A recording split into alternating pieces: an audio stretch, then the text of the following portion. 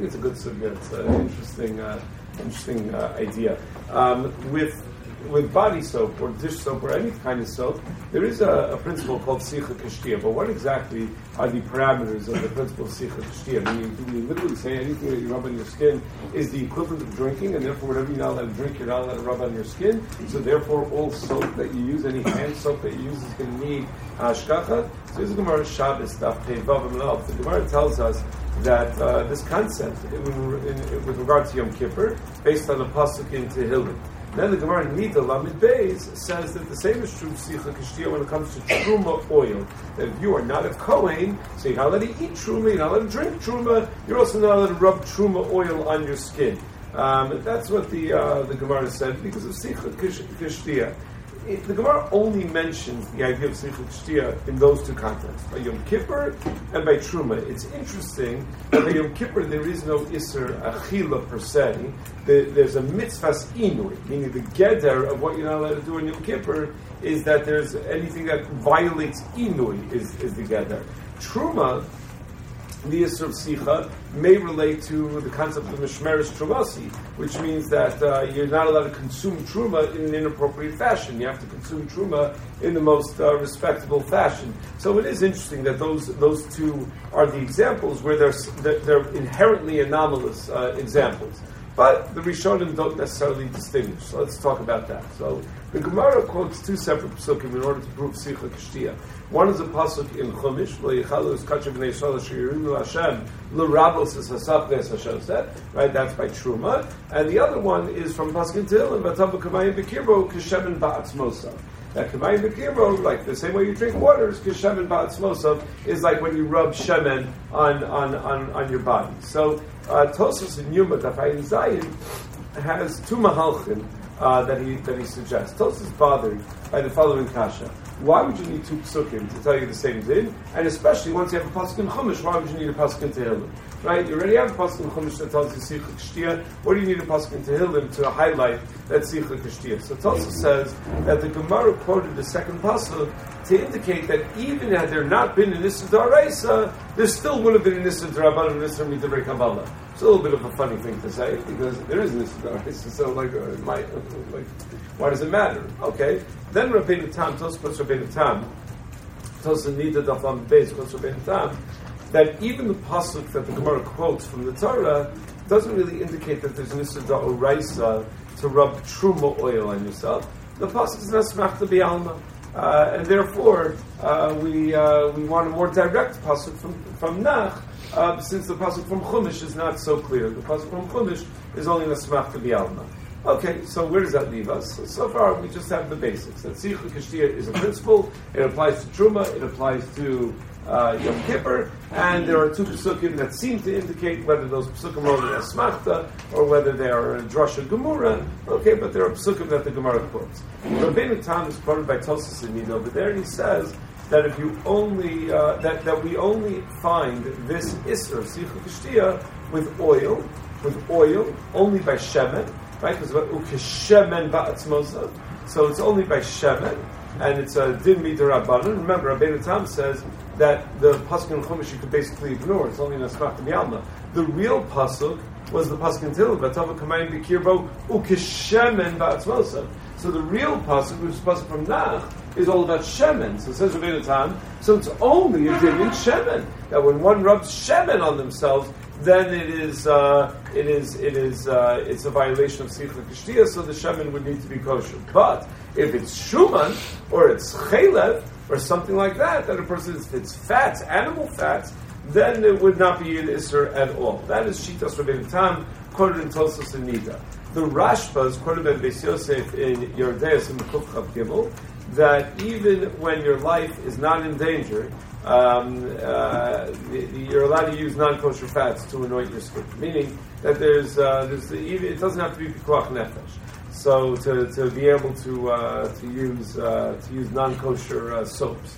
Nikud Sakesef over there in Yerdes and Nikud Zayin is medayik from the Rashba that he says even if it's not pikuach nefesh you're allowed to do it. That sounds like, but if you're not sick at all, then you shouldn't do it. Meaning, you're not supposed to just, if you need an oil because you're a cholashein bo sakana, and you need this oil to function every day, that it's, your back is hurting, there's like one of these back rub things that you put on your back that may or may not work, but, you think it does. So so good. So then it helps you function a little bit. So that's something a Chol Hashem Sakana could benefit from. But if you're not even a Chol at all, because the Kesef says you don't need to be a genius to make this diuk of the Rashba, then it's going to be asr. The Rashba is not explicit in saying that it's asr, but that's the diuk of the Kesef. The Orchos Chaim is part of the Beis Yosef in Yordes and Kufin Zayin, that even though you're allowed to do schora with non-kosher food, you're not allowed to rub them on your skin because it's sicha k'shtia. So essentially, 3 shittos from Rishonim about how to pass them as far as sicha k'shtia. Rabbeinu Tam, that it's only an Indian with oil. Once you're out of oil, once you're not talking about oil, it's only mutter anyway. The implication of the Rashba, only mutter for a Chol Hashem sakana, but someone who's perfectly healthy is not allowed to do sicha with non-kosher items. And the Orchos Chaim says it's asr, it's a regular isser to do it's sicha k'shtiyah, meaning the Gemara gives 2 examples, but it applies. It applies in all of halacha. So how do we pass it? So if you look in the Shulchan Aruch, the Orchos Chaim, in Shulchan Vav, Sif Yud, Shulchan Aruch says that you're not allowed to wash your hands with soap made from chaylev on Shabbos because it's going to be molded or memarech or something like that. That it will change the form on Shabbos, so it's going to be molded on Shabbos. On Shabbos, the obvious implication is that if it's not Shabbos, you're allowed to wash your hands with soap that is chaylev, that if it were a weekday, it would not be a problem. So the Kedusha Kesef, you're there, Kuf Yitzayin, quotes the Ramah, who wondered what we rely on when we wash with non-kosher soaps. And again, the implication is, though, it says in that we rely on it. Whatever what we rely on is. But he says, apparently, the minig is that everyone uses non-kosher soap. So one mahalich is, again, the implication of the Shulchan Aruch and the Shabbos, that there is a Shabbos inyan with regard to using soaps, and we'll talk about that next year, Be'ez Hashem, about what exactly the Shabbos inyan is, and what kind of soaps, and what about the foam soaps, and what solid bars of soap, and all the different types of liquid soaps. What exactly is the problem, what's not a problem, and how that relates to whipped cream and molded. Okay, great, it's Geshmak Sugya, but it's got nothing to do with kashrus, right? That it's going to be perfectly fine. That's one mahalach. But then there's another mahalach. Bir Alacha in Simshim Chavav quotes the sheet of the Gra, who says that it's an issur midrabanan to wash with non-kosher soap. That your soap needs to be kosher. Bir Alacha says that the minhag is, with the exception of some. A few people who are extra machmir, is to rely on Rabbeinu Tam that anything that's not oil is totally mutter. So Bir Alacha just writes that ideally, why rely on Rabbeinu Tam if you could be if you can go like the Gra, and so find the kosher soap. And the only time you should rely on Rabbeinu Tam is if there's no kosher soap available. So then you should find that's what Bir Alacha writes. That really l'chadchila better to find the kosher soap. So how many of you look for ashkachas on your soap? You go to Costco, about one of those giant things of soap, so you look and checking the bottles for ashkacha. So I don't even think we give, on dish soap you sometimes find ashkacha, but on regular body soap, I don't even think the ashkacha, maybe in the Heimish stores in Williamsburg or something. I don't know if you even find ashkacha. So why is it? It's a grud, it's a bir alacha. These aren't like the most obscure maramakomos. Yeah. I know we're also machmir on. I know some people are machmir on based on only certain types of soap. Yeah, okay. For Chametz Pesach, maybe it's one of the chumras and one of the chumras of Chametz Pesach. Good, so we'll talk about that. So the reason it's really practically insignificant is there are basically 3 reasons why all of our soaps are okay. Reason number 1 is, generally speaking, there's a concept that we're very familiar with, hopefully at this point in the year, called bittul. Normally, you need bittul the shishim. And the logic for that is that shishim, it takes away the tam. The notion of tam keker suggests as long as the non-kosher taste is present, the food remains unserved. It could be that tam keker is only when it comes to something that you're going to taste. That the way you ingest it is through tam. When we talk about sicha, which may be the halachic equivalent of drinking on some level, but it's not really the same as drinking, because when drinking, you can detect something through taste. With sicha, it's likely that it's batal barov. And almost all soaps, even those that are non-kosher ingredients, the non-kosher ingredients are not the majority ingredient. That would make for a very, very expensive soap. Right? If they were using actual animal product, that was as the majority ingredient. So that's reason number one. Reason number two, the Torah tells us, that you're not allowed to eat the meat of an animal that didn't have proper shechita. There's an issue called nevela, right? So rather, what should I do with my nevela? If I ended up doing a shechita and I'm just learning shechita and I messed up and now I'm stuck with the nevela, or if I went hunting and just shot an animal in the head and now I have a dead carcass, so I have a nevela, so what should I do with it? So, not that you're supposed to go hunting, right? That's, the Yehuda or whatever. Okay, so you get, I got that shayla a couple times also about hunting. The guy told me he was going on a business trip to meet with a potential client in Texas. So apparently, like, when you go to California, they take you to their yoga studio, to teach you how to meditate or whatever. And then, but if you go to Texas, they give you a rifle and they take you for some camouflage, and you out killing things all day. So he wanted to know. I said, "Don't worry, you're not going to kill anything. It's your first time. And the only thing you'll kill is the other guy." Okay, so there's tshuvas about that. So. So what do you do with nevelas? The Gemara says, the pasuk says, that you give it to a ger. So the Gemara of the Samach Zayin that we've quoted already many times, Samach Zayin base derives from that pasuk that only a nevela, a real ger, is nikra nevela, but if it's not real ger, it's not nikra nevela. Meaning, something is only considered not kosher if it's the kind of thing that a human being would eat. But if it's not edible for human consumption, then it's perfectly kosher. If you decide you want to eat it, so then there's a principle called achshavei, that even though it's something that's not edible, but if I think it's delicious, so I keep eating it, so then it becomes asur, because achshavei, by me treating it like a food, it's become like food. That's only true if you're treating it like a food. We don't have achshavei when it comes to soap. If the soap is not something that a human being would eat, so the fact that I use it on my skin is not going to be a problem of achshavei. So, the second reason to be matir is because our soaps are typically not edible for human consumption. A third reason to be matir is that the way we commonly use soap may not be called sicha. Sicha might mean when you take an oil and you rub, or a cream, and you rub it on your skin, and you leave it there, and it gets absorbed in the skin. We rub soap on our hands, and then we immediately wash it off. You have such a similar svara when it comes to the malacha of mimareach on Shabbos. Rav Yosef writes in the Tshuva that he doesn't think using toothpaste violates mimareach against Rav Moshe. It does violate mimareach. Rav has rayas that he thinks that mimareach is only when you take a cream, let's say, a thin cream, and you rub it on your skin, you smooth it out over your skin, and you leave it there. But mimareach is not when you take something thicker and you rub it and smooth out and then wash it right off. And it's only when you plan on leaving it there. So a similar story when it comes to soap.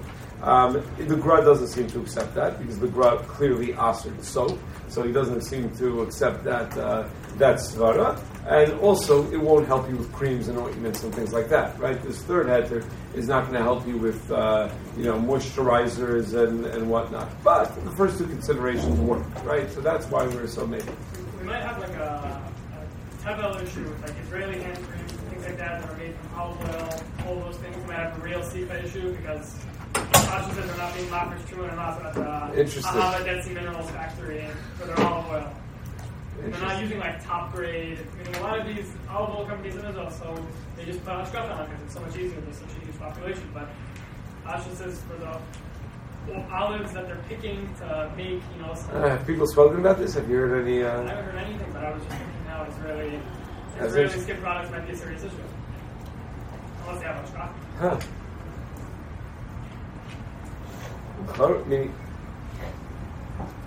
Sounds like a problem. Right? Sounds like it should be a problem. I don't know. Anyone ever heard anything about that? He's suggesting that in the Israeli companies, if they use like olive oil products in their creams, so very often they probably are not mafish shum semaisros. So it's teva. And Sicha Kishti is a din in Truma, for sure. That's in the Gemara that it's a din in Truma. So L'chora, it should be a din in Tevel also. Right? Unless you say these svaras will still work, that it's batal, that it's such a minor, but I don't know if it's always a minor ingredient. It could be that that's the major ingredient in a lot of these oils. That Yeah, also. Really? We assume that has to be Truma, there's So, okay, what exactly the relationship between Tevel and Truma is? Right, Rav Yosef Engel has two ways of tackling it. Right? Do we assume Tevel is asur because of Truma Shabo, or is its own Shem Isin? And then Vaiter he says it's Truma only asur because it's Tevel She'inu Masuka, meaning that when you're Masakin Tevel, it's Masakin the rest, but it wasn't Masakin the Truma.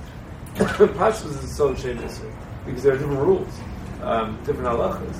Meaning even a Kohen is not allowed to have Tevel. Right? So if Tevel is only also Mishum Truma Shabo, then a Kohen would be allowed to have Tevel. Yeah, so I wondered. I don't know. But I'm not sure about Sicha Kashtir part of it. I don't know. Why would we say Sicha Kashtir over Tevel? I don't know, because you're not allowed to drink Tevel. There's no Isra Hana. There's no Isra Hana in Truma either. Yeah, but Truma doesn't exist in concept.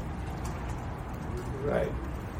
I don't know. I just don't know if it's, meaning if the Gra is willing to apply it to everything, to call it Torah Kula, at least on the Rabbanan level. I don't know. Maybe Tevel is a lot closer to Truma. I don't know. Meaning, yeah, I don't know. Yeah? I mean, you could also just take Truma. Okay, but have you ever heard of anyone doing that with their soap? Squirt out a little Truma? Yeah, okay. Okay. That's true. I just never heard of anyone doing it. All right. Now, let's talk a little, yeah.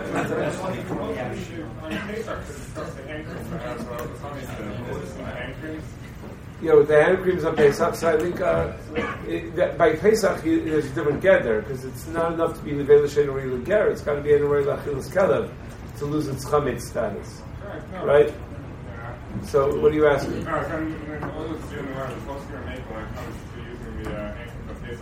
it's not right L'Achilas Kelev. Meaning... But there's minerals that people are finding as minerals. I know, if it's a very natural product, it could be that it's right L'Achila. I don't know. Yeah, it's in Taka. Amen.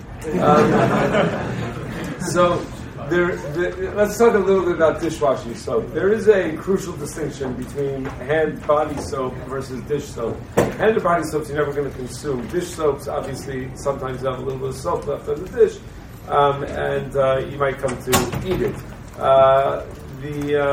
Rav Moshe has a tshuva though, where in Yordei Chiluk Beis in Melamed, where he says that our soaps are totally inedible. It's Levei L'Shein or L'Ger. You don't have to worry about the kashrus of the ingredients of soap. However, if you have a soap that taka is edible and is not completely rancid, it's just maybe a little bit bitter tasting, so maybe it would be a problem. So that's why some people have hashkacha on dish soap. They're a little more machar about dish soap because it's not an inyan of sicha, it's an inyan of actual achila. So when it comes to sicha, they're going to be more makel because the whole thing is only built on the chumrah of the gra in the first place. And when it comes to eating, obviously you're dealing with actual eating. That's why some are machar. The pashtus is most soaps are not edible and are not really going to be a problem. They're not really rootly of a ger, and therefore it's not going to be a problem. Yeah. So when they give a hashkacha, it's because they tasted it and said it's not good, or because... That's a good question. Right, how do they give the hashkacha? By checking the ingredients, make sure it's all kosher, or by tasting it and going, ew, and saying, okay, so that's ain't really a ger. I guess either one would be good enough to give hashkacha. It's a good... yeah, you don't want to be that mashkiach. That's your job, to eat soap all day.